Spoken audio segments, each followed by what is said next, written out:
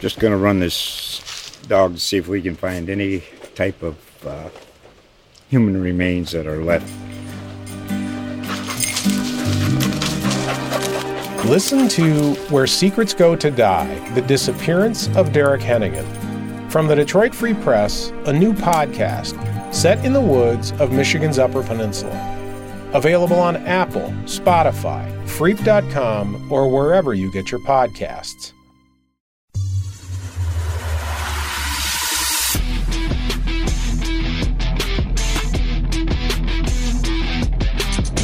From the USA Today Network, welcome to The Chop, a Rutgers football podcast. Now, here are your hosts, Ryan Ross, Chris Iseman, and Steve Edelson. And welcome back to The Chop. Ryan Ross here with Chris Iseman and Steve Edelson. Another week of Rutgers football in the books, and it wasn't pretty, but your Scarlet Knights are 3-0 as they get ready to start Big Ten play under the lights in Piscataway against Iowa. We will have a ton about that game coming up. We have a special interview with one of our colleagues from the USA Today Network to take a closer look at the Hawkeyes. But before we get to that, unfortunately, we do have to talk about that ugly game on Saturday. A win for the Scarlet Knights. You'll take it. Sure, whatever. They're 3-0, 16-14 over Temple. But for anyone who watched that game, number one, I'm sorry. Number two, maybe this offense is going to be an issue going forward, Chris. Yeah, it was not the prettiest game of football that you could see. It was a bit of a grind for Rutgers. And listen, as you said, Ryan, they're 3-0, and at this point, if you're a Rutgers fan, if you're in the program, that's all you can ask for, right? I mean, you came into the season wanting to go 3-0 in your non-conference schedule, and they did that. And so they're in a good spot going into this Iowa game. But as you said, the offense did not look particularly good. I think that's a nice way to put it. And I think, a couple things about this. I think, number one, the Wagner game in some ways kind of threw off expectations. Coming into the season, everybody knew that the offense was a question because of the state of the offensive line. It was unproven with the transfer that they brought in. Nobody knew exactly how good that unit was going to be. Obviously, the quarterback situation was a question because they just didn't know who was going to start. And obviously, Noah Vetchel's been hurt, so he's been out. And now Gavin Wimsatt is a game-time decision for Saturday, so that's another question mark thrown into this whole thing. So I think that people kind of, and when I say people, I mean really everybody, myself included in some ways, kind of need to reassess and reevaluate everyone's expectations for what this offense is. It is definitely something that is still a question mark. We knew that coming into the season. That hasn't changed. What we're seeing right now is exactly kind of what everybody expected. So, it didn't look great against Temple. It looked good against Wagner. But again, and I've said this, we've all said this in previous episodes. I mean, that Wagner game, in a lot of ways, you can almost throw it away just because of the level of competition. Boston College, obviously, it was up and down, until the last drive when Rutgers scored the go-ahead touchdown. The offense wasn't, didn't look great in that game either. So it was a question coming into the season. It's still a question after 3 games. Probably going to remain a question going forward. It's just, it's Shiano said the other day, and it's a work in progress. And I think that we all kind of need to realize that again. Like it's okay. Yeah. Temple again, and there was things in that Temple game that were questionable. I mean, certainly the play calling at times, there was a lot to second guess. It was, everyone's written plenty about that this week, but in terms of the players and kind of what it's looked like, it's again, it's a work in progress, and it's still, I'll keep saying it, it's still a question mark. Well, and I don't think we're going to quibble over style points with this particular Rutgers team. It's probably not going to look pretty all year, but what I would say is, Shiano has said all along, we're going to do whatever it takes, to win these games. Now, he was talking specifically about the quarterbacks, but I think that kind of goes to just the general philosophy of this team. And I think what you saw in the first 3 games gives everyone hope. Well, maybe we can do whatever we have to do and somehow beat Iowa. And I think that's kind of, where Rutgers fans are going into this game. This is where you want it to be. You've got Iowa at home, a team that is very beatable. I just think the first 3 games have gone as well as you could have imagined, regardless of how they looked. Yeah, and listen, if you're a Rutgers fan, you sit here right now, and I get it. The Temple game wasn't great, but at the end of the day, they did find a way to win. And if you're a fan, you should like that. I mean, that says something about the team. It says something about the players. The fact that they managed to do that against Boston College and certainly a game that it didn't look like they were going to be able to pull out, they did. And then Temple, it was ugly, but you know what? A win is a win, and they're 3-0. So, yeah, was it great? No. Was it perfect? No. Was it ugly? Yeah, but they're 3-0 again. It's at the end of the day, that's where they sit. They're where they need to be, where we said they had to be at this point in the schedule. And yes, they're 3-0 and still a ton of work to do. And sure, the offense can improve. I don't think there'll ever be a day and night type improvement, but as the season goes on, there can certainly be steps taken to move this unit forward. Greg Schiano, of course, was asked a ton about the offense. He was asked about the line. He's asked about penalties. That was an issue as well for the Scarlet Knights. So here's one of his longer answers that he had to give just about all things offense for the Scarlet Knights. I know I'm very, very confident in Sean and our offensive staff. As I told you at the beginning of the year, this is a young team in many ways. And some of it is chronologically young, some of it is Rutgers young, right? But if you can't have it both ways. If you truly believe the strength of your program is your culture, and then you bring people into your program that may not be chronologically young but are young to Rutgers, then we got to give it a little time. And, when you take over the program in the way we did, there's some things that are not quick fixes. And offensive line play is not a quick fix. We're getting better. But take that and have a young quarterback, two young quarterbacks, that neither one have played. Unfortunately, our veteran quarterback was injured. Those are all things that factor in. I know this, that we're getting better. Saturday was a tough outing, but we're getting better. I see it every day, and I'm confident that the path we're going on is going to get us where we need to be. What I'm proud of is that our team found a way to win 3 weeks in a row, and that's very important. Right? And I said it after the game, but when you don't play your best game and you still find a way to win, that's something to be said for your guys, for your teammate, for your team, for your coaches, for everybody. So I know exactly the challenge that's ahead of us this week, and if we play anywhere close to the way we played offensively this week, it'll be a lot worse. And so we all know we have to improve, and but I think that improvement will come. Audio there from Rutgers Athletics, so kind of exactly what we expected there from Greg Schiano. And if you kind of want to approach this game coming up against Iowa with a glass half full, Rutgers won't need a ton of points to win this game because Iowa has plenty of struggles of their own on the offensive side of the ball. And of course, we took a much closer look at the Hawkeyes thanks to our colleague from the Des Moines Register, Kennington Lloyd Smith III. We caught up with Kennington the other day. He's the beat writer for the Iowa Hawkeyes for a much closer look at this matchup. Here's our chat with Kennington. And for a closer look at Rutgers' opponent this coming Saturday, we are thrilled to be joined by our colleague, Kennington Lloyd Smith III. He is the Iowa Hawkeyes beat writer for the Des Moines Register. Kennington, thanks so much for being here today. Appreciate y'all having me on. So this Iowa team, I think for outsiders looking at this squad, I think the big question for them has to be what's been up with their offense. They put up 7 points in a win, 7 points in a loss, 27 points in a win. What's been the issues with the Iowa offense? I mean, how much time do you have? There's no one thing. I mean, it's top to bottom. I mean, last several years or so, they've been 100th or worse in total offense. There's been a lot of scrutiny under offensive coordinator Brian Ferentz. Head coach Kirk Ferentz doubled down on him, doubled down on his quarterback room by not seeking outside coaching help or quarterbacks in the transfer portal. And poor quarterback play plagued them in their first few games of the season, just bad mechanics by starter Spencer Petras. And, the offensive line hasn't helped him out either. They've had several new players and young players at position, so it's been tough for them to get going. They've had a lot of injuries at wide receiver. For the first 2 games, they only had one truly healthy scholarship receiver playing. So when you add all of those factors together, you get the worst offense in the country statistically by almost every measure. But I guess the good news for Iowa and what makes this game against Rutgers so intriguing is that the game against Nevada was somewhat of a get-right game. The receivers that were injured came back and played a good workload, so they're full tilt at a receiver.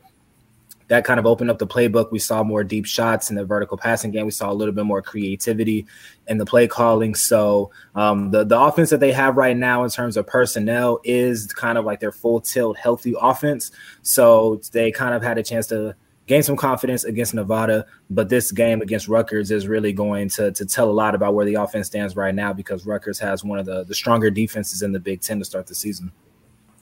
Yeah, I was going to say, Kennington, I mean, that Nevada game, could you take too much away from it? Was that a product of Nevada just having one of the worst defenses in the country, or was there actually legitimate, tangible signs that maybe Iowa's offense was starting to figure something out?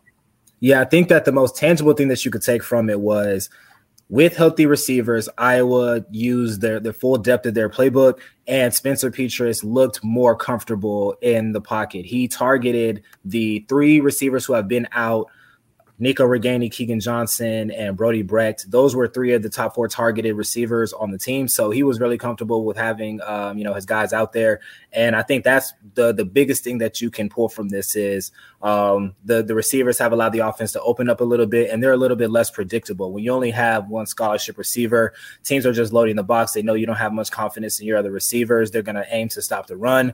And when they stop the run, you force Iowa into must pass down situations, you kind of send the house, overwhelm that offensive line, and that's when Spencer Petras has been prone to mistakes. So as far as their statistical output and dominating Nevada, one of the worst defenses, like you said, so you can't take too much from that. But the biggest takeaway that I have is, their full playbook is open now, and they'll have a chance to execute that against an uptick in competition this weekend.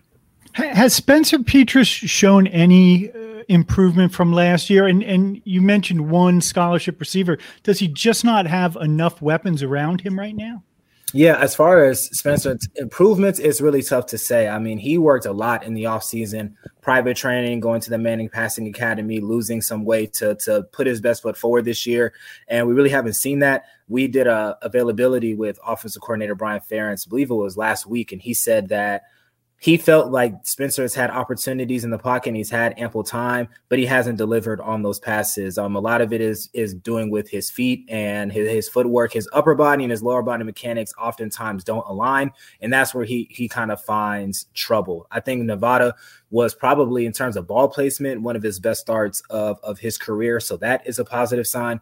As far as the weapons, that does have something to do with it. I mean, 2 of his top receivers were out in the first 2 games. Starting running back Gavin Williams was also hampered by injury. So they have been lacking in the weapons department. They have one of the better tight ends in the country in Sam Laporta, but it's been kind of a struggle finding the ball to him because defenses can key on him, take him out of the game. And then Spencer's left with one scholarship receiver, Arlen Bruce, who's done good things. But the defense is kind of key on him as well. And then past him is just walk-ons who haven't had much game experience. So that's definitely a huge part of it. Good news for Spencer is that he kind of put his best foot forward against Nevada and had a pretty solid start. So I'll be interested to see what happens this weekend. On the flip side of that, obviously Iowa's defense has been one of the best in the country. Can you kind of describe to Rutgers fans, give them a sense of how good that unit has been and just kind of what's made Iowa so good on that side of the ball, not just this season, but even in past years? I mean, how do you describe and characterize, how that defense is played? Yeah, just some statistics that stick out to me about Iowa's defense. Last year, it got broken again a game against Purdue, but they had the longest active streak in the country of surrendering 24 points or less. They're one of the best teams in the country at not allowing big plays. And in the last 5 or 6 years, they have the 5th most shutouts in the country. So those are just some raw metrics to give you an idea of what Rutgers is up against defensively. They have 2 of the better players in the country on defense, and Jack Campbell at linebacker and Riley Moss at cornerback. But really, it's defensive coordinator Phil Parker, who's been alongside Kirk Ferentz from the beginning at Iowa, who's really kind of the mastermind of the defense. And Iowa led the country in takeaways last year. They broke the school record with 25 interceptions. And when you talk to players and you ask them about what is it about this defense that has lended so much success, they say that it is the preparation that Phil Parker instills in them. And it's it's pretty extensive. I mean, they're prepared for every situation. And what's most impressive about what Iowa's defense is doing this year is that they've lost 3 frontline starters and or contributors to injury, and they're still second in the country, only allowing 4 points per game. So not only do they have great starters, but they've done a good job of building depth behind those starters. So it's a combination of things, but Iowa's defense is definitely carrying a lot of water for the team this year. And one thing that I'll add to this, and it's something that Rutgers fans know well, with their punter, Iowa's punter, Torrey Taylor, is really an extension of the defense. He has 13 punts inside the 20 this year, which leads the nation, several of them inside the 5-yard line. And Iowa's defense has been able to create some havoc off of that. They forced 2 safeties in their first game and led the team in scoring in that 7-3 win over South Dakota State. So not only do they have a great defense, but they have a great punter who can flip the field, put the offense in tough situations. And that's when Iowa's defense really likes to attack and force mistakes. Who on that defensive line does Rutgers have to watch? Who can give them problems up there? Yeah, I mean, that's an interesting question because Iowa plays, when they're fully healthy, up to 10 guys on the defensive line. But some that stick out, Noah Shannon, defensive tackle, Logan Lee, defensive tackle. Those are 2 guys in the middle who are veterans, and they're doing a great job in terms of wrecking game plans at the line of scrimmage. On the end spots, you have Joe Evans as a senior, John Wagner as another senior, 2 guys who like to get after the quarterback and rush the passer. Joe Evans is Iowa's sack leader. And another name to watch out for is Lucas Van Ness, who led the team in sacks last year as a backup defensive tackle. They're starting to move him around the line. Now he's playing tackle. He's playing defensive end. He's really started to come on. So those are kind of the 5 names to watch out for. But otherwise, you're going to see a constant rotation of defensive linemen. There could be up to 8 or 9 guys rotating in and out there. This might be somewhat tough to answer because obviously these teams don't play each other a ton, but what's kind of the perception, do you feel like, among Iowa fans, among even the Iowa program of Rutgers? I mean, is this game still kind of looked at as like a throwaway game, an easy opponent? You go to Jersey, you get the win, you come back home, or is there, kind of with the improvement that Rutgers has made last year's, maybe there's more of a, kind of a wonder of maybe this is going to be a bigger test than maybe some people would expect? Yeah, I think that in terms of just the perception, I think that people kind of look at Rutgers similar to how maybe other people view Iowa, a team that's built around physicality, a team that likes to establish the run, plays good defense. And there's few coaches in the country that put an emphasis on special teams quite like Iowa does with Kirk Ferentz and LeVar Woods and what Greg Schiano does at Rutgers. I think coming into the year, the perception was kind of like what you said, that Iowa was probably going to be 3-0 at this time. They were going to be able to get a win over Rutgers, and everybody's looking ahead to next week with the Michigan game, and that's going to be kind of one that everyone has circled on their calendar. But I think that the way that Iowa's played in their first few games has fans, especially on high alert, that there's not going to be any games on the schedule, and that they really do need to look out for Rutgers. And I think that there is a sense that with Rutgers' strong defense, what they can do in special teams and Iowa's offensive struggles, that this is going to be a very close game. And it's going to be a game that potentially goes down to the wire, and those things, turnovers, field position, all of the kind of, little things that players and coaches talk about on the weekly is what's going to decide the game. So I think going into the year, it might have been a potential afterthought considering who Iowa's next opponent is. But, looking at the first 3 games, I think Rutgers has the fan bases and the team's full attention. They want to start Big Ten play on a good note, especially considering the Big Ten West is in a bit of shambles right now. So there's a great opportunity for Iowa to start 1-0 and build some momentum going into the Michigan game. You touched on it a little bit, but what has the Iowa fan base reaction been to the start of the season, the losing to Iowa State and so on? Yeah, I think that it's been they've been pretty angry. I mean, just to put it candidly, I think that there were high expectations going into the season because fans look at Iowa's defense as a championship level defense, and they look at their special teams unit as a championship level special teams unit in most years. They do have question marks this year. They're breaking in a new kicker. They're breaking in a new returner. But with LeVar Woods as special teams coordinator, they have confidence in that unit. It's really just all been, what can the offense do? Can they give the team anything to push the team forward? And there was a lot of criticism for Kirk Ferentz for not seeking outside help to help the offense and doubling down. And there was a lot of talks in the offseason about making changes and subtle things that they can do to make the offense better. And the fan base did not see that in the first two games. I mean, they were very close to losing this against South Dakota State. They obviously lost against Iowa State for the first time in 6 years. So that's a rivalry game, a trophy game that was big to the fan base. And they look at it as our defense is doing everything that they can. Tory Taylor's special teams unit is doing everything that they can. The offense, being the worst in the country, is really what's holding the team back at this point. So there hasn't been a lot of positivity just because they don't see things getting much better for the offense. I think that the Nevada game, they entered into it with cautious optimism because they don't want to get their hopes too high about Iowa potentially lighting it up against a really bad defense when Big Ten play is on their horizon. So I think that the fans right now are still a little pins and needles. Like, the team is 2-1 and it could be much worse. And every other team in the division is going through things as well. But things aren't quite buttoned up yet. And I think that's what fans are most afraid of, that they had this good win against Nevada, then they go into Rutgers, and then they see the same things that they saw in the first two games. So a long answer, but in short, there are some nervous people in Iowa City right now. And we'll wrap up on this one. Just when you look at these two teams and you look at how Iowa's been playing last week with some offense finally on the board for them, we all know defense travels, but will offense travel, and will it be enough Saturday, do you think, to get a win? Yeah, I think, I'm still going back and forth on it, but I do have Iowa winning the game. I think it's going to be really close. My initial thought is 20-10. I know that Rutgers has their own offensive problems right now with quarterback and that kind of being a question mark. I look at it as a game where Iowa's defense is going to, again, carry the water. I'm not sure how many ways or what opportunities Rutgers is going to have to put many points on the board unless Iowa's offense turns the ball over and kind of puts them in those situations. So I think ball security is going to be a big thing. I think Iowa's going to rely a lot on the run.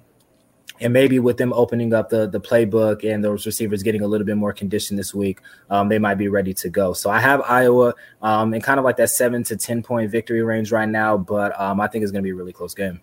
And it should be a fun atmosphere Saturday night in Piscataway. I know we're all looking forward to that. Kennington Lloyd Smith III from the Des Moines Register, thanks so much for stopping by the show. Appreciate y'all having me.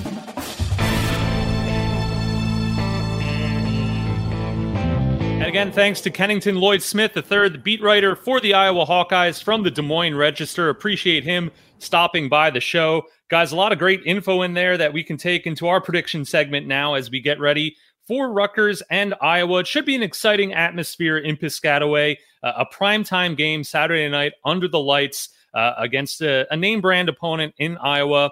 Rutgers 3-0. Fans, well, up and down, I guess, excitement levels based on whatever week you're watching this Scarlet Knights team, but certainly should be a fun atmosphere there for the players, for the students, for the fans to watch on Saturday night. Chris, what are you predicting for this matchup against Iowa?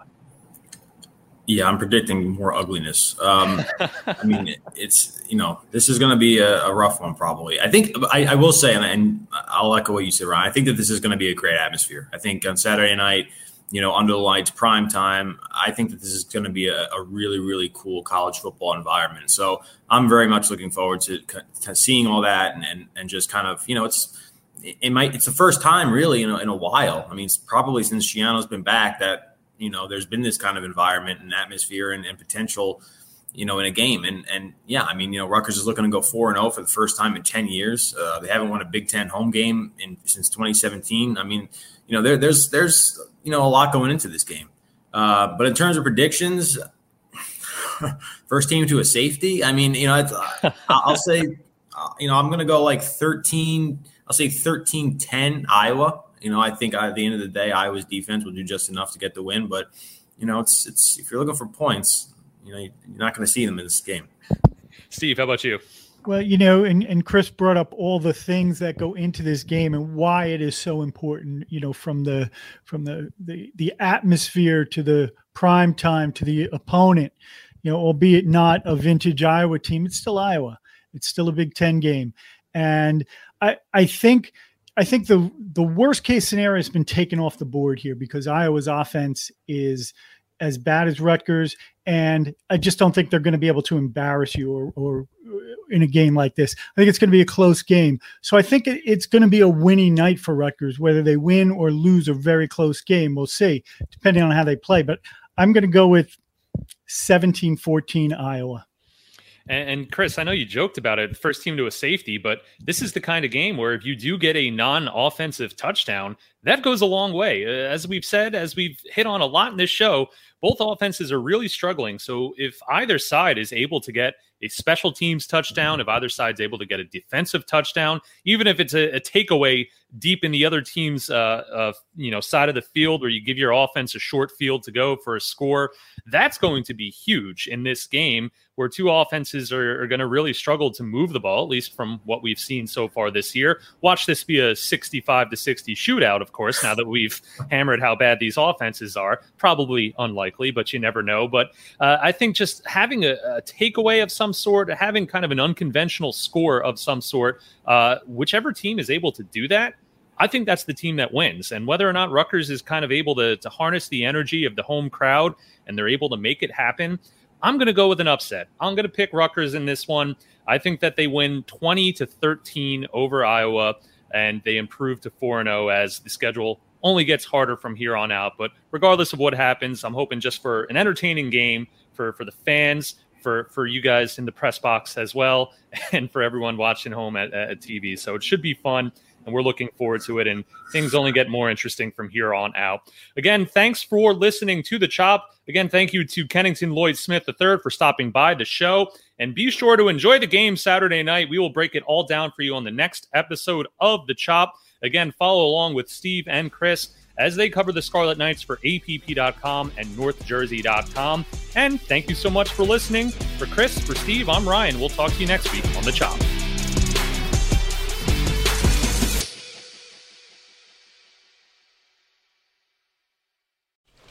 Just going to run this dog to see if we can find any type of human remains that are left. Listen to Where Secrets Go to Die, The Disappearance of Derek Hennigan. From the Detroit Free Press, a new podcast set in the woods of Michigan's Upper Peninsula. Available on Apple, Spotify, Freep.com, or wherever you get your podcasts.